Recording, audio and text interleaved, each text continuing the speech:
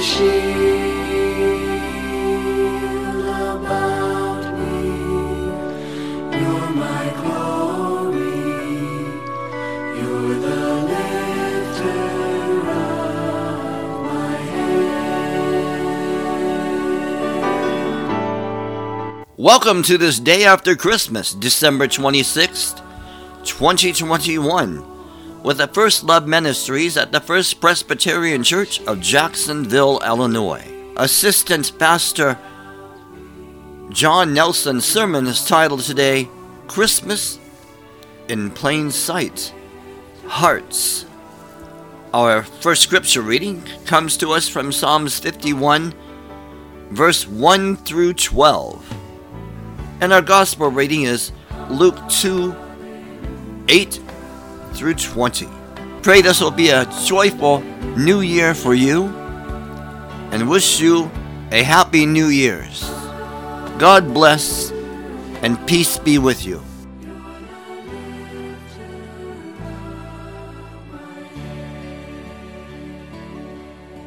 The scripture reading is from Psalms 51, verses 1 through 12. Let us listen to the word of God. Have mercy on me, O God, according to your steadfast love. According to your abundant mercy, blot out my transgressions. Wash me thoroughly from my iniquity and cleanse me from my sin. For I know my transgressions, and my sin is ever before me. Against you, you alone, have I sinned and done what is evil in your sight, so that you are justified in your sentence and blameless when you pass judgment. Indeed, I was born guilty, a sinner when my mother conceived me. You desire truth in the inward being. Therefore, teach me wisdom in my secret heart. Purge me with hyssop, and I shall be clean. Wash me, and I shall be whiter than snow. Let me hear joy and gladness. Let the bones that you have crushed rejoice. Hide your face from my sins and blot out all my iniquities. Create in me a clean heart, O God, and put a new and right spirit within me. Do not cast me away from your presence, and do not take your Holy Spirit from me. Restore to me the joy of your salvation, and sustain in me a willing spirit. This is the word of the Lord. Thanks be to God. The reading from the Gospel this morning is from the Gospel according to Luke, chapter 2, verses 8 through 20. In that region there were shepherds living in the fields, keeping their watch over their flock by night. Then an angel of the Lord stood before them, and the glory of the Lord shone around them, and they were terrified. But the angel said to them, "Do not be afraid. For see, I am bringing you good news of great joy. For all the people, to you is born this day in the city of David a Savior, who is the Messiah, the Lord. This will be a sign for you, that you will find a child wrapped in bands of cloth and lying in a manger." And suddenly there was with the angel a multitude of the heavenly host, praising God and saying, "Glory to God in the highest, and on earth peace among those whom he favors." When the angels had left them, having gone into heaven, the shepherds said to one another, "Let us go now to Bethlehem and see this thing that has taken place, which the Lord has made known to us." So they went with haste and found Mary and Joseph and the child lying in a manger. And when they saw this, they made known what had been told to them about this child, and all who heard it were amazed at what the shepherds told them. But Mary treasured all these words and pondered them in her heart. The shepherds returned, glorifying and praising God for all that they had heard and seen as had been told to them. We had a wonderful celebration here Friday evening. We had lots of people, lots of candlelight. It was beautiful. And as I said earlier, the Christmas season continues with more parties and more celebration. But what is really important about Christmas? The importance of Christmas is that Jesus came to be living in this world.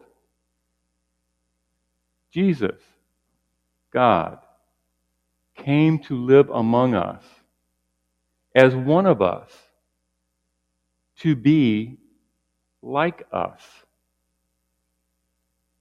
to share the joys that we share, to share the hardships that we share, to share the sorrows and the grief that we share.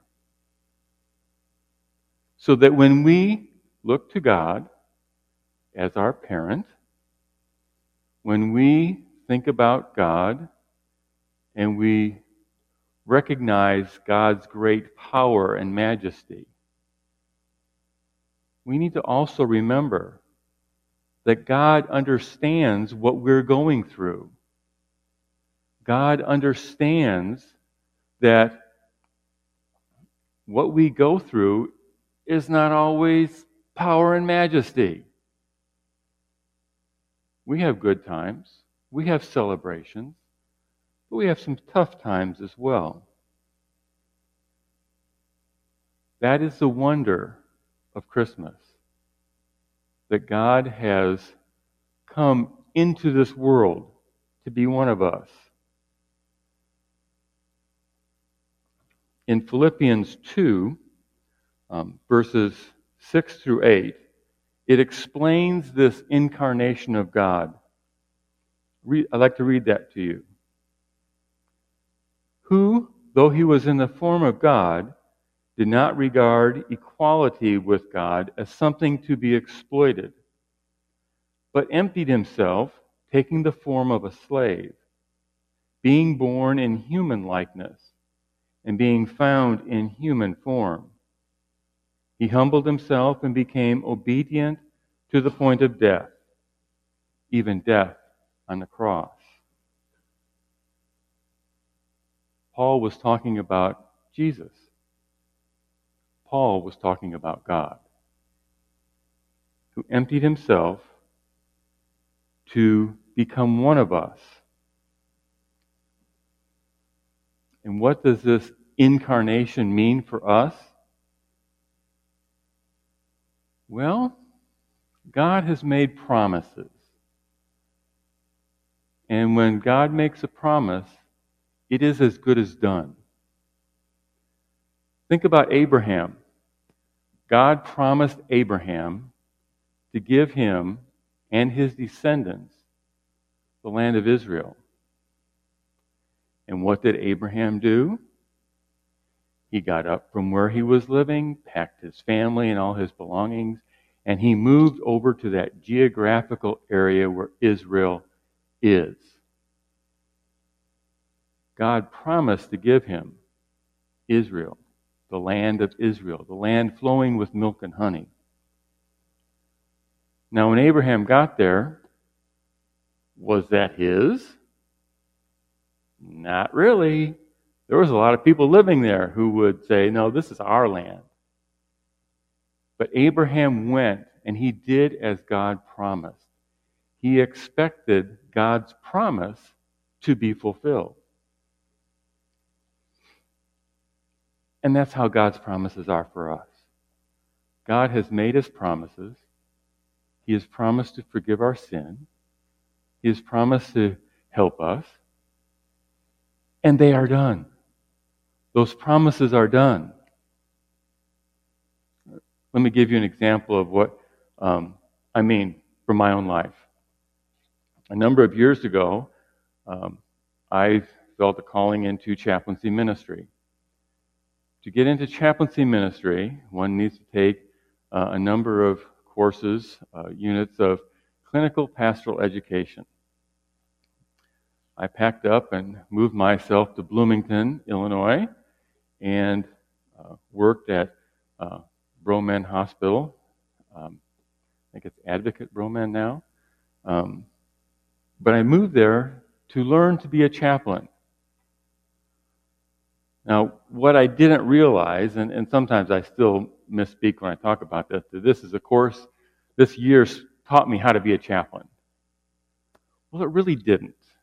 When we got there, there was 4 of us in the class, and we had a 2-week orientation on hospital procedures and what to do if this happens, what to do if that happens. And that's really the learning that we got. Because after that 2 weeks, they threw pagers at all of us and said, okay, folks, you're the chaplains for this hospital now. They expected us to go out and to be chaplains. And all we had was an orientation. Well, that's kind of how God is. He's called us to do things in our lives, and each of us have a calling on our lives. He just expects us to do it because He's promised to be there and to help us along the way. Now, as the year progressed, it was at times a wonderful experience, and it was at times a very humbling experience. But it didn't really change me. What changed was my perception of me. I wasn't any better of a chaplain, except I got some experience from it. But I realized at the end of the year that I am indeed a chaplain. That's how God made me. That's how God put me together. That's what God has called me to do, to minister in that manner. I always had it in me. It took CPE to bring it out so that I could understand that it was in me. Let's look at Psalm 51 for a moment. Verses 3 through 5, I'd like to refresh your memory on that. The psalmist says, "For I know my transgressions, and my sin is ever before me. Against you, you alone have I sinned, and have done what is evil in your sight, so that you are justified in your sentence, and blameless when you pass judgment. Indeed, I was born guilty, a sinner when my mother conceived me." The psalmist recognized the innermost being of him or her. They knew that they were a sinner. But yet, they also knew that they had forgiveness in God. They knew that that was there. It wasn't really something that they were looking forward to because they knew it was there. They knew at that time, as we heard from the rest of the psalm, "Create in me a clean heart." They knew what God had promised was already there for them.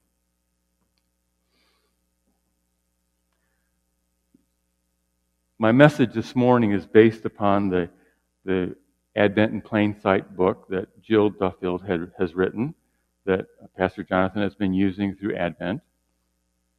And she uses a big term, which this is my opportunity to use a big term with all you folks. It's called prefigured action.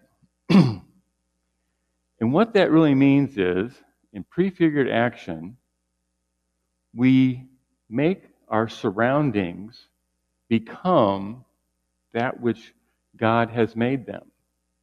And so when we look around and we see poverty and distress and sickness and all that kind of stuff, the prefigurative action for us is to go in there and to bring God's blessings that have already been promised into that situation and make it the way God wants it. I'd like to read a quote from Pastor Duffield. She says, "We already are redeemed. We already are saved. We already are courageous of heart and bold in faith. We already are children of God.